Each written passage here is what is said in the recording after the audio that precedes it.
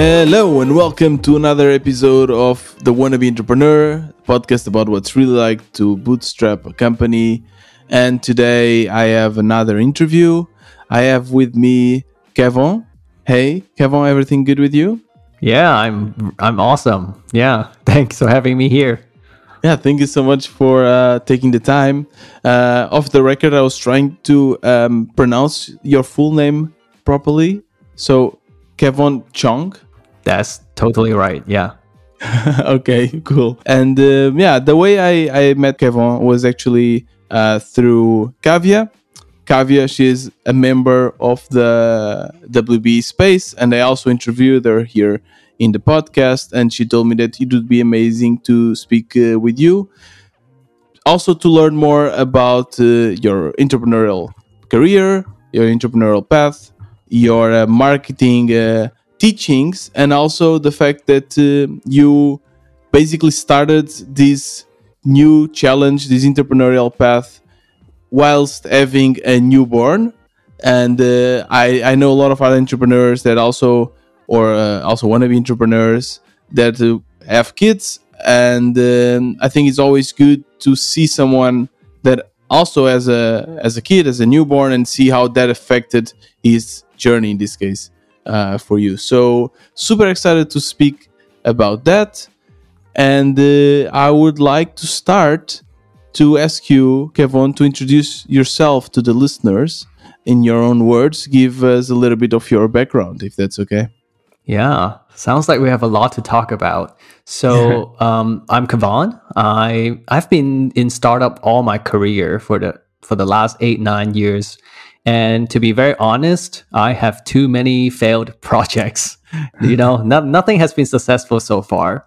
So in 15 months ago, so at the end of 2020, right in the middle of COVID, I thought, okay, it's time for a new transition. I left my previous funded startup, and I really wanted to become a solopreneur this time, because the previous time is funded startup, so I have to manage the investor. But, it's quite hectic to manage growth, customers, and investor and all that. So I decided to start writing online and see what I can do. And yeah, time flies, and now we're 15 months in, and I'm running courses, I'm writing books, I'm sharing a lot of content online, and it has been quite a journey. Yeah, and but the thing is, I'm really grateful that I'm able to find my so-called niche so fast.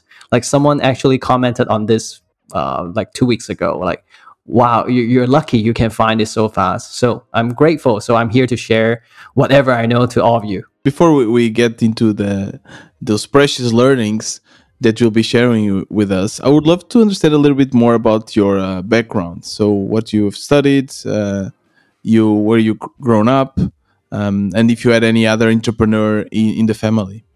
Yeah, sure. So I am based in Hong Kong. I grew up here. And then at 15 years old, I hopped on a plane by myself to go to the US, to go to a boarding school. So I still remember I was crying when I left my family and went into the gate. So I spent 7 years in Boston, around Boston.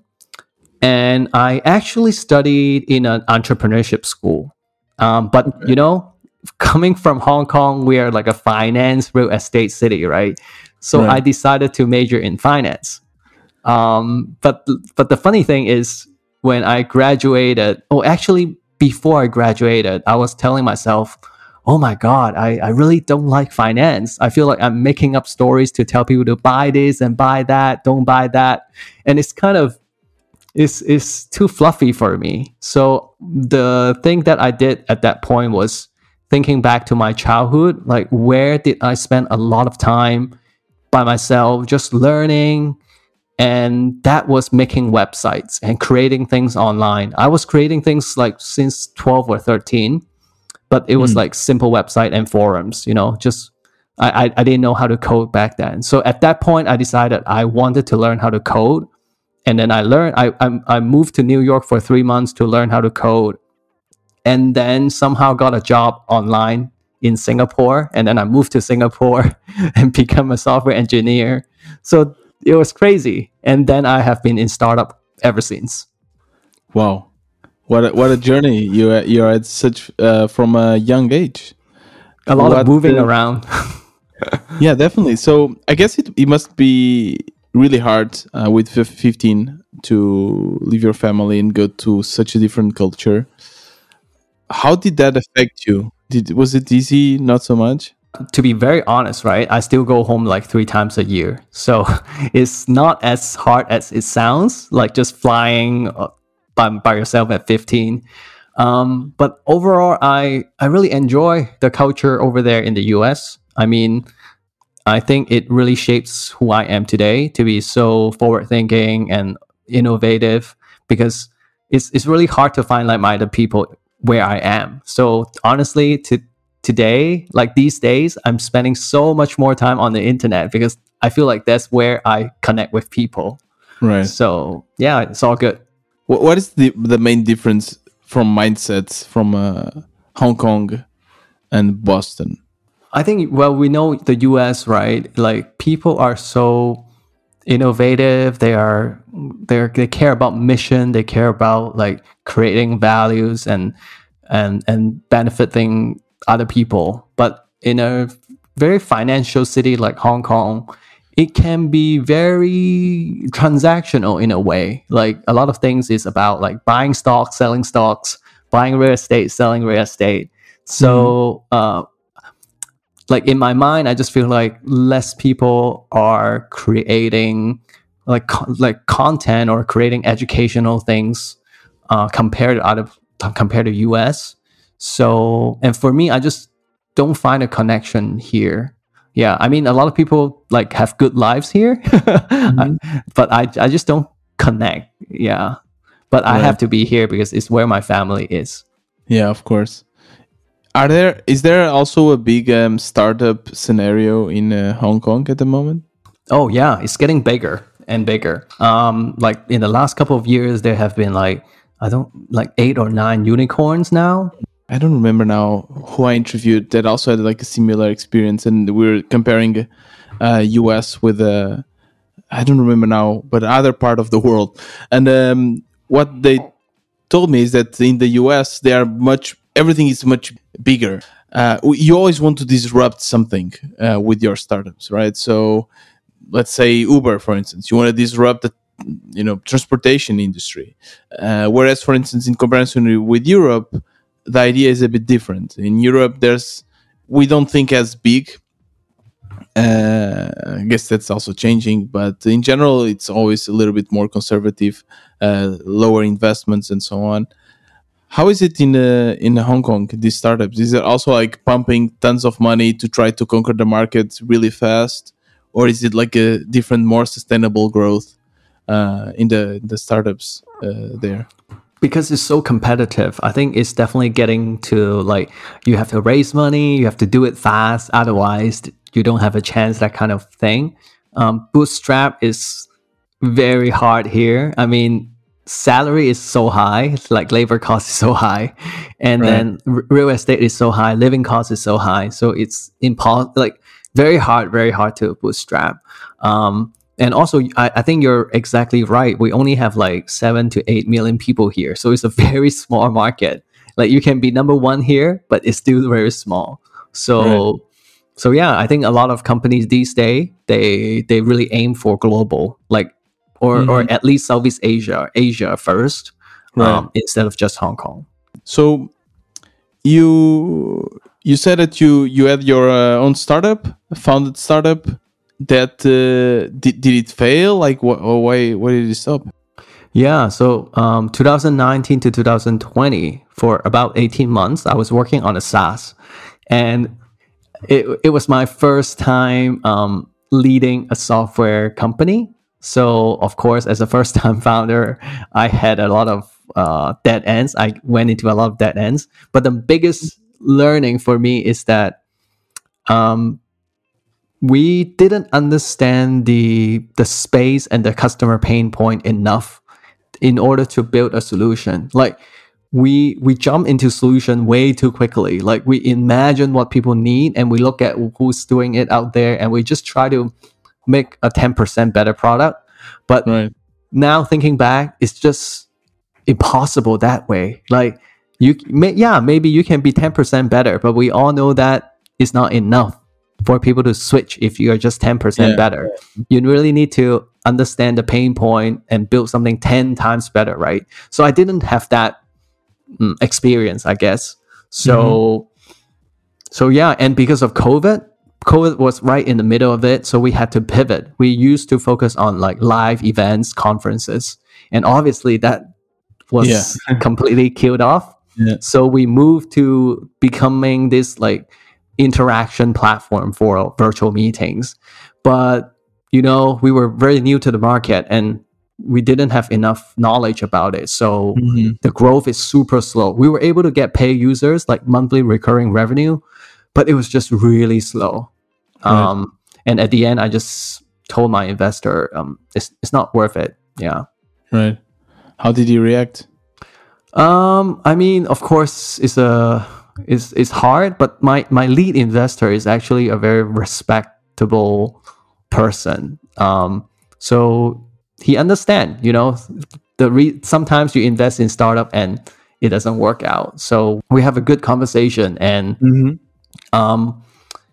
because he was the lead investor, so he tried to figure out other ways to like see what he can do, but I basically stepped away. Yeah. Right. Back then, were you already using Twitter as a platform to also grow your business? No, I mean, I had the account since 2009 when I was in college. Yeah, Right. college.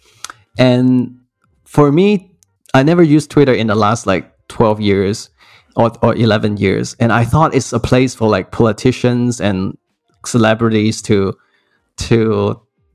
talk, to share their opinions with people. Right. I didn't know there's like this entrepreneurial supportive community on Twitter.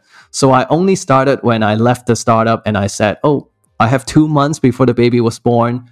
Maybe I can just like explore something new. I don't like to take breaks, right? My taking break is learning new things. So I was like, okay, maybe I'll try out Twitter because all the indie hackers are there. So let's just start there. So you were due to have your first child. Were you nervous? Because a couple of months away to have your first child, but you didn't get. You just finished your startup project. What was going through your mind? Did you think, okay, I need to come up with something? Okay, so this is very interesting.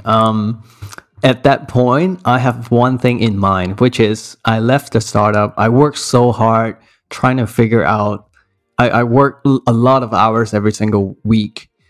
But I realized after I left the startup, I had nothing. I basically only had my LinkedIn profile with that little like founder under that company name. And I felt really lost. Like I've worked so hard in my last 8-9 years, but how come I'm still a nobody except for a resume? So I really went through this like huge exercise in my head and think about, okay, if I go to look for a job at that point, I'm basically back to this like rat race of like pitching myself and then getting a job and then being still a nobody and then get another job, right? It can keep going if I go down that path. But if I try another route of being an entrepreneur, instead of getting funding, maybe just take it slow, bootstrap, figure things out very slowly. Don't rush myself, because every time I rush myself, I make all the wrong decisions. So maybe if I do this, then I will, I'll have something to show to people. And I'm building everything under my name, right? So it's pretty valuable. It's compounding every single day. Right. So this is what's going on in my mind. And I thought to myself, hey, if I go find a job, a couple years later, I'll be back to this spot anyway. So why not start now? So that was my starting point. Yeah. So you started exploring Twitter. You obviously have more than 8K followers, so you definitely did something right. What was your ideas? What were you thinking? Like, what were your first businesses? What were you trying to do? How were you planning to make money? I wasn't thinking about making money at first, because I told you I've been in startup. So last 2 years, 2019 to 20, I was the first time software founder. But even before that, I was running like education startup. I'm like the COO, like the second person. So I get to learn a lot about like starting new businesses. So this time I decided to, okay, be a bit more strategic about my approach. So I don't want to build anything yet because I don't know anything. So let's not worry about business or revenue or monetization. What I want to do is, okay, how can I go from a nobody, which I told you about, to at least being known for something? So that was my first goal. And I was doing a bunch of research and looking at how people do it. And I realized on the internet, it's all about trust and credibility. Sometimes it's pretty interesting. Sometimes it's not so much about the product quality. And I'm speaking about more on the creator side. So like courses, info products, not like SaaS, right? So it's not so much about the product quality, but your reputation and how much people trust you. So when I know that, I decided, okay, I can give myself 6 months and I can make $0 and that's okay. But I really need to be known for something. So that was my first goal, my first milestone. So I basically did a bunch of things like engaging a lot on Twitter and going to Indie Hackers Forum to help people out based on my past experience. I want to help people. And I think about 8 weeks in, I was writing a lot of blog posts about my failures and struggles in the past. And I realized blog posts alone is not going to make enough noise for people to say, hey, look at this guy, Kevon, he's doing something great. It's blog posts alone at the start is not enough. So I thought about, okay, what can I create to give me a bit more credibility in this space? And I thought about, okay, I'm comfortable with writing because I've been writing all these blog posts every single week. Maybe I can create a huge resources around a topic so that people can be like, hey, you want to learn about this? Go to this guy. This guy has a free guide and everything's out there. You can read it. So, I did some research about different topics. So I found like no code, micro SaaS, building public. And I was like, this is really interesting. And I did some Google search of their keyword volume and all that. All the data points me to focus on no code because it's like really huge out there. Right. Yeah. And building public, guess what? Google tells me that back then it has 0 to 10 search volume in the US. But I was like, what? No one cares about this? But when I dig deeper, I realize building public is really what I'm passionate about because this is how I live my life so far. Like being helpful, being honest, being like so focused on the integrity side of things. So I really want to just focus on this topic. So I say to myself, okay, screw Google. The data might be wrong. Yeah. If I can resonate with this topic, I think I can talk about it for many, many years. So and the other data point is that I see a lot of people on Twitter talking about it. And I see people in the on the Indie Hackers Forum talking about it. So I thought, okay, maybe no one is talking about it, no one is helping, then I can be that person. So that was how I started in this topic. Yeah, I find that Google Trends sometimes is a bit misleading. I was doing the same. I was searching, for instance, for bootstrapping, and I think it didn't even show up as it says that there's no searches or there's no search volume for that. But I don't understand how Google calculates that because a lot of people in my niche, in my bubble, is speaking about bootstrapping.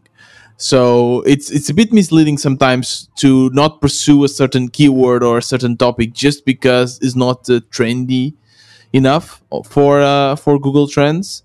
So I think you did absolutely right to follow something that you are passionate about. And now building public is something that a lot of people are speaking about, right? Yeah, I guess I'm surprised, but also kind of see that coming because I was talking about it. I was the one who is like helping to spread it as well. But yeah, it has started from like the more technical founders, indie hackers, but now I see more and more like just startup founders, even corporate people. They want to learn building public because everyone wants to build a personal brand these days, and everyone is moving online to build their own business. So building public is kind of like a really good way for them to do that instead of writing a lot of content. So what is really building public? Let me use an analogy to explain this. There are two parts, right? The first part is imagine yourself walking into a restaurant. And this is not a typical restaurant where the kitchen is at the back and then tables and chairs are up front. No, this restaurant has an open kitchen. So you can see directly, you're not sitting there, but you can see the chef is like preparing the ingredients, cooking them, and then putting them on the plate. And I don't know about you, but I am a big fan of this kind of restaurant because it just shows that they're so confident in their own craft, in their service, in their food quality, that they have nothing to hide. So to me and to everyone out there, building public is exactly like an open kitchen where you're just very confident in telling your own story. And I'll give you another example. Like, okay, let's say the chef overcooked the pasta. So in his mind, it's like, or in her mind, it's like, oh, the pasta is not good enough. Then the chef would actually say, let's throw out this dish and recook the pasta for the customer. So that's the kind of vulnerability that you're happy to share in your open kitchen. So this is part one. It's about telling your own stories in the process. But there's actually a lot of people who like first learn about building public and they only think about sharing from their journey. It's like one person talking.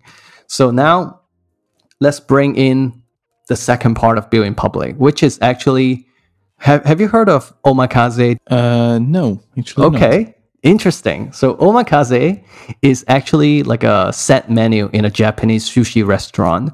So what it means is the chef will decide what you eat. You paid a very expensive price and he picks all the food for you, right? But the interesting thing is you sit at the bar and the sushi chef serves you piece by piece, dish by dish, like every 10 minutes or 15 minutes. And this is very interesting in terms of building in public because the chef doesn't just prepare the food for you. The chef usually talk to you, explain the fish, explain why he's serving you this fish from this part of Japan. And there's a lot of conversation and interaction. Sometimes they even drink sake with their customers. So this is the second part of building in public, which is you're not just like cooking in the open kitchen and letting people look at you. You're actually interacting with your audience, with your customers. So like when you share your journey on Twitter and people reply to your tweet, you should really kick off a conversation and share a bit more about like who you are and make a friend. So this is exactly what building public is about. I think you just gave a perfect metaphor to explain what building public is. And I also think that it's building public somehow, that this movement is very much connected with Twitter, even though you can do it with other medium. And I think I'm doing also this with the podcast because I've been narrating my own journey through my podcast. But I've also used Twitter quite a bit. And how we were just discussing this also before. You have a website, makingtwitterfriends.com, where you also kind of explore a different way to use Twitter, a way that maybe other influencers, let's say, are not using. And it's connected with that, right? Connected with making friends, connected with making true relationships, meaningful relationships. How does one do that? How do you start? You start with a few followers. How do you grow your Twitter to the first 1,000, let's say? Yeah, so this is something that I discovered as I was doing it. I read tons of like Twitter content about how you can grow an audience. And of course, the common advice is always like, oh, engage with people. Oh, tweet something valuable in your niche, right? Everyone's talking about that. But when I really think about what's behind a huge audience, what I see is that usually it starts with a friend base. When you have like 30 followers, if you have 100 or even 200, this is actually your best chance to do it right, because as long as you pick the right like 30 to 50 friends to hang out with, and I don't mean you need to like really know them or get on Zoom calls. Like if you just exchange a few tweets and you maybe exchange a few direct message, we call it DM, you can already call this person a friend, right? Because you have like bounce ideas, you have help each other out a little bit. And I Right. realized behind every large following, like 20K followers, there are a lot of friends helping this person to make it work. So that's when I know that, oh, this is actually a better approach to tackle Twitter in the start. How much time do you have to invest to build such relationships? So back then, I was full time doing this, right? So I can spend 2 to 3 hours on Twitter every single day. Mhm. Just, but I was starting out, so I would use that 2 3 hours to go to conversations and just add values. I told you about I go to forums to help people, right? And I do Right. that on Twitter as well. I just try to add values to the conversation. I don't repeat what people say like a lot of people do. I know that. And I try to get to know people, really get to know what they're working on, what they care about. And it started with 2 3 hours a day. But I mean, as you grow, as you make more friends, this number will drop because they're already your friends. So, and nowadays, like many people come to me, so I'm already I can already engage with them this way instead of going out to find people. Mhm. So yeah, it gets easier, but I don't want to make it sound like it's super easy to grow a Mhm. following. It's hard work in the beginning, Yeah. especially. No, and for me, I started to feel really addicted to Twitter. I felt that I was always, craving for likes, and I would always be there, always, opening Twitter every half an hour or less. So it really felt like an addiction for me, and then I was able to control it a little bit by basically reducing my time online. Was it the same for you? Did you ever felt kind of addicted, attracted in the bad way to the platform? I think yes, because it's like the numbers, the follower count, the likes, the reply, they're just so addicting. But I really try to remind myself that it doesn't really matter how many likes or replies you get for one tweet.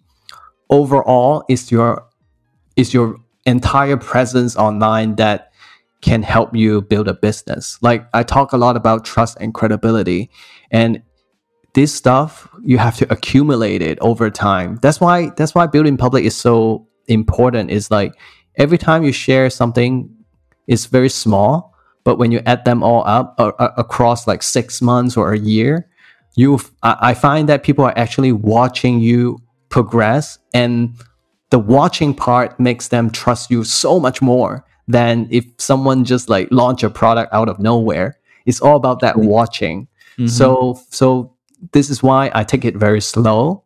I don't care about my follower count ever since like it hit 2,000. Compared to a lot of people, they're tweeting a lot and getting a lot of likes. I don't get that much, but I'm okay with it because I understand.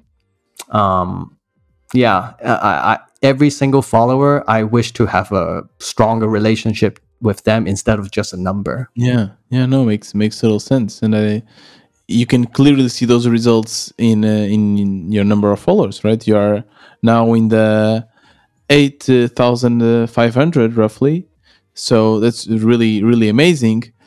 So that's basically your secret. That's how you were able to grow your Twitter, was basically by engaging, creating friends. How did you decide which tweets to make, which content to explore? I want to add on to your point. So, making friends and engaging in conversation is actually a good strategy in the early days. But once you get past like 1,000, you should, or we should actually use a different strategy. So, I actually think about this as like at each stage, you need a different strategy. But we have Yeah. so much to talk about maybe on another day. Um, for now, you are asking how I choose what content to tweet, right? Right. I always like I like to share my learnings with people. That's building in public. And I always think about, is this going to help someone else? If they read this tweet, are they going to be inspired and can take some actions about that? So this is my first criteria. It has to be useful to people. I try not to do so many of those short tweets that are more like wisdom bomb that Yeah, can get a lot of engagement. I mean, I see a lot of success around that, and I'm really tempted to do it. And I think I will write some, but I wouldn't let it dictate my whole presence on Twitter. I still Yeah. want my big part to be sharing lessons because that's my brand. Right. And you're basically creating valuable content, and people like that. You're not just doing the hashtag startup, this kind of tweets that everyone is using. It's funny because if you use Twitter for some time, you'll kind of see some patterns on typical tweets that a lot of people use that tend to perform well. So it's sometimes hard to actually, go around this content, but it's really nice the fact that you were able to do it. You came out of your first startup. You decided to, okay, let's build my own brand. Let's learn Twitter. You started learning Twitter. You started learning about building in public. You're mostly focused on also building your own brand, and your child was born, right? So That's right. that's what I'm really interested, because okay, you might only use Twitter 4 hours a day, but it doesn't mean that when you are with your family that you can like just forget about it, right? Like you're always thinking about new tweets, you're always thinking about how many likes did that tweet had or something. How are you able to distinguish your family time from your business and Twitter time? Yeah, very good question. It's very hard. Maybe we can break it into different parts. I can think of number one as create a support system earlier. So we're very lucky. Like grandparents are very helpful. So they actually come every single day and they take care of the baby for at least 2 hours or 2 to 3 Nice. hours every day. So we're very lucky. And also, my wife is she doesn't have a full time, so we planned that earlier so that one of us can be taking care of the kids more, because we believe that's super important to raising a good kid. Yeah. But anyway, that's number one. But number two is, I think I'm not doing a good job in this, honestly, but be more mindful and be more asynchronous in terms of what I'm doing online. For example, like when everyone think about Twitter, you think about like a lot of live interaction on Twitter, right? You want to be on your mobile phone, you want to talk to people live. I actually use it differently. So let me tell you how I use it. Because my audience are mainly in America or some in Europe, but mostly in America. So it's exactly like half a day apart from me. And I need to sleep, right? When they're awake, I need to sleep. So I use like scheduling software and I line up all my tweets every single week. Yeah. And I just let them go out. And I'm sorry to my followers, I cannot really interact with them live, but I make sure when I wake up the next day, I tried my best to reply to everyone who replied to my tweet. So I'm creating conversation this way in a very delayed way, but at least I'm still, maintaining those connections and conversations. So I'm not using Twitter in a very synchronous way. But you're right. Like sometimes I'm with my family and I still check my Twitter mobile phone, and it's just hard. But at least this helps me a little bit. And the last thing would be just have 100% focus when you're doing one thing. And honestly, I'm not doing well in this as well. I'm trying. So what I mean is, if it's dinner time and you need to be with your family, be with them. 100%. Yeah. Put Yeah, away the I phone. was just reading here one of your tweets. Key to Oh, being a really? good parent: be 100% present during meals. But to be Exactly. honest, it is very hard. I try. Exactly. Yeah. So when I'm working, I'm fully working. I let my wife take care of the baby. So I Yeah, guess this way I'm not half-assed in each side, and yeah. everyone is happy. But it's very hard, isn't it, to disconnect? I wish I could do the same, but sometimes I feel that it takes also a couple of hours to fully disconnect. I cannot just be working and write a bunch of tweets and then stop and go be present with my family.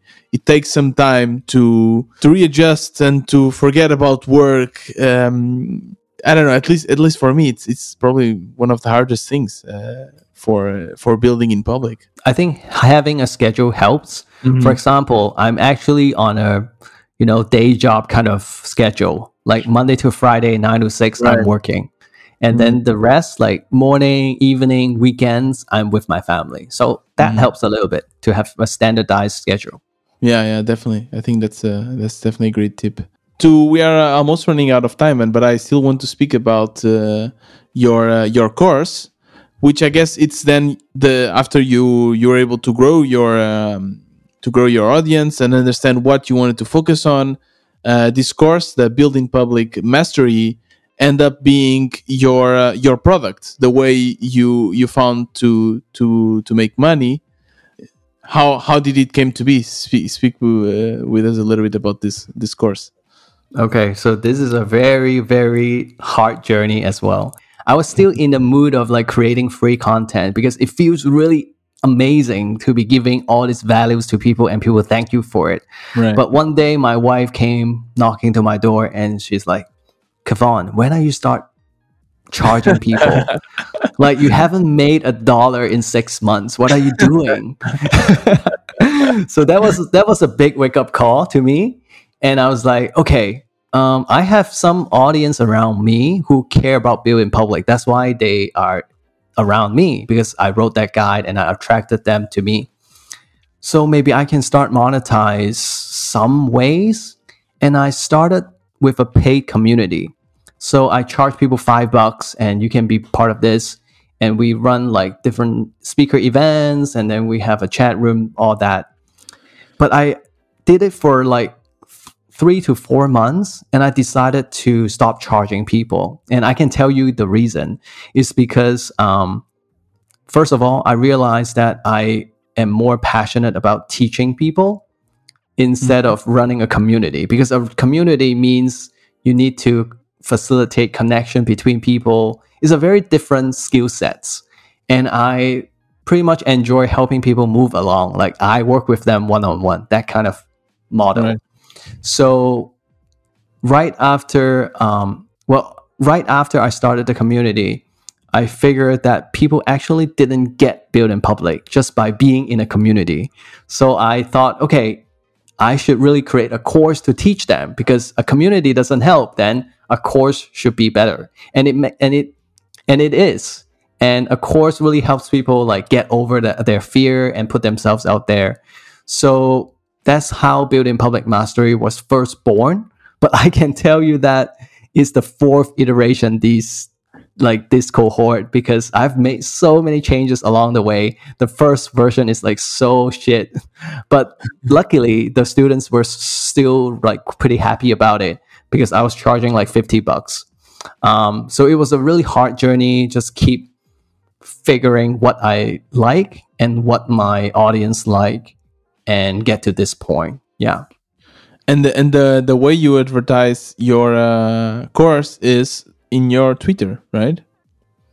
I mean, Twitter is like a top funnel, so I still talk a lot about building public, and then people would subscribe to my newsletter and take my email course, and then I basically keep sharing a lot of free content. Mhm. I write like really long content in the emails, and I give it away all for free.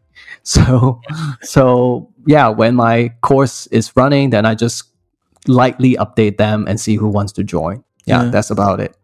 It's a very interesting model, and I see a lot of people doing this. A lot of creators doing this, basically offering 90% for free, and then making money from the 10% that is left, right? So you basically use your free products to attract people to your paid product, but you are That's still creating a lot of value in your free products, and there's a lot of people that will just use your free products, and that's okay.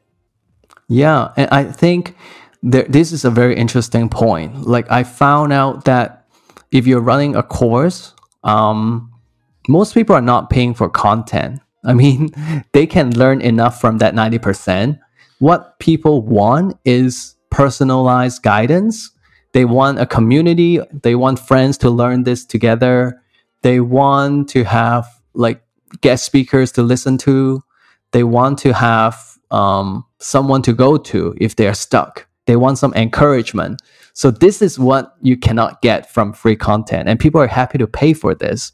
So it's not just about the content. And it took me so many months to learn this.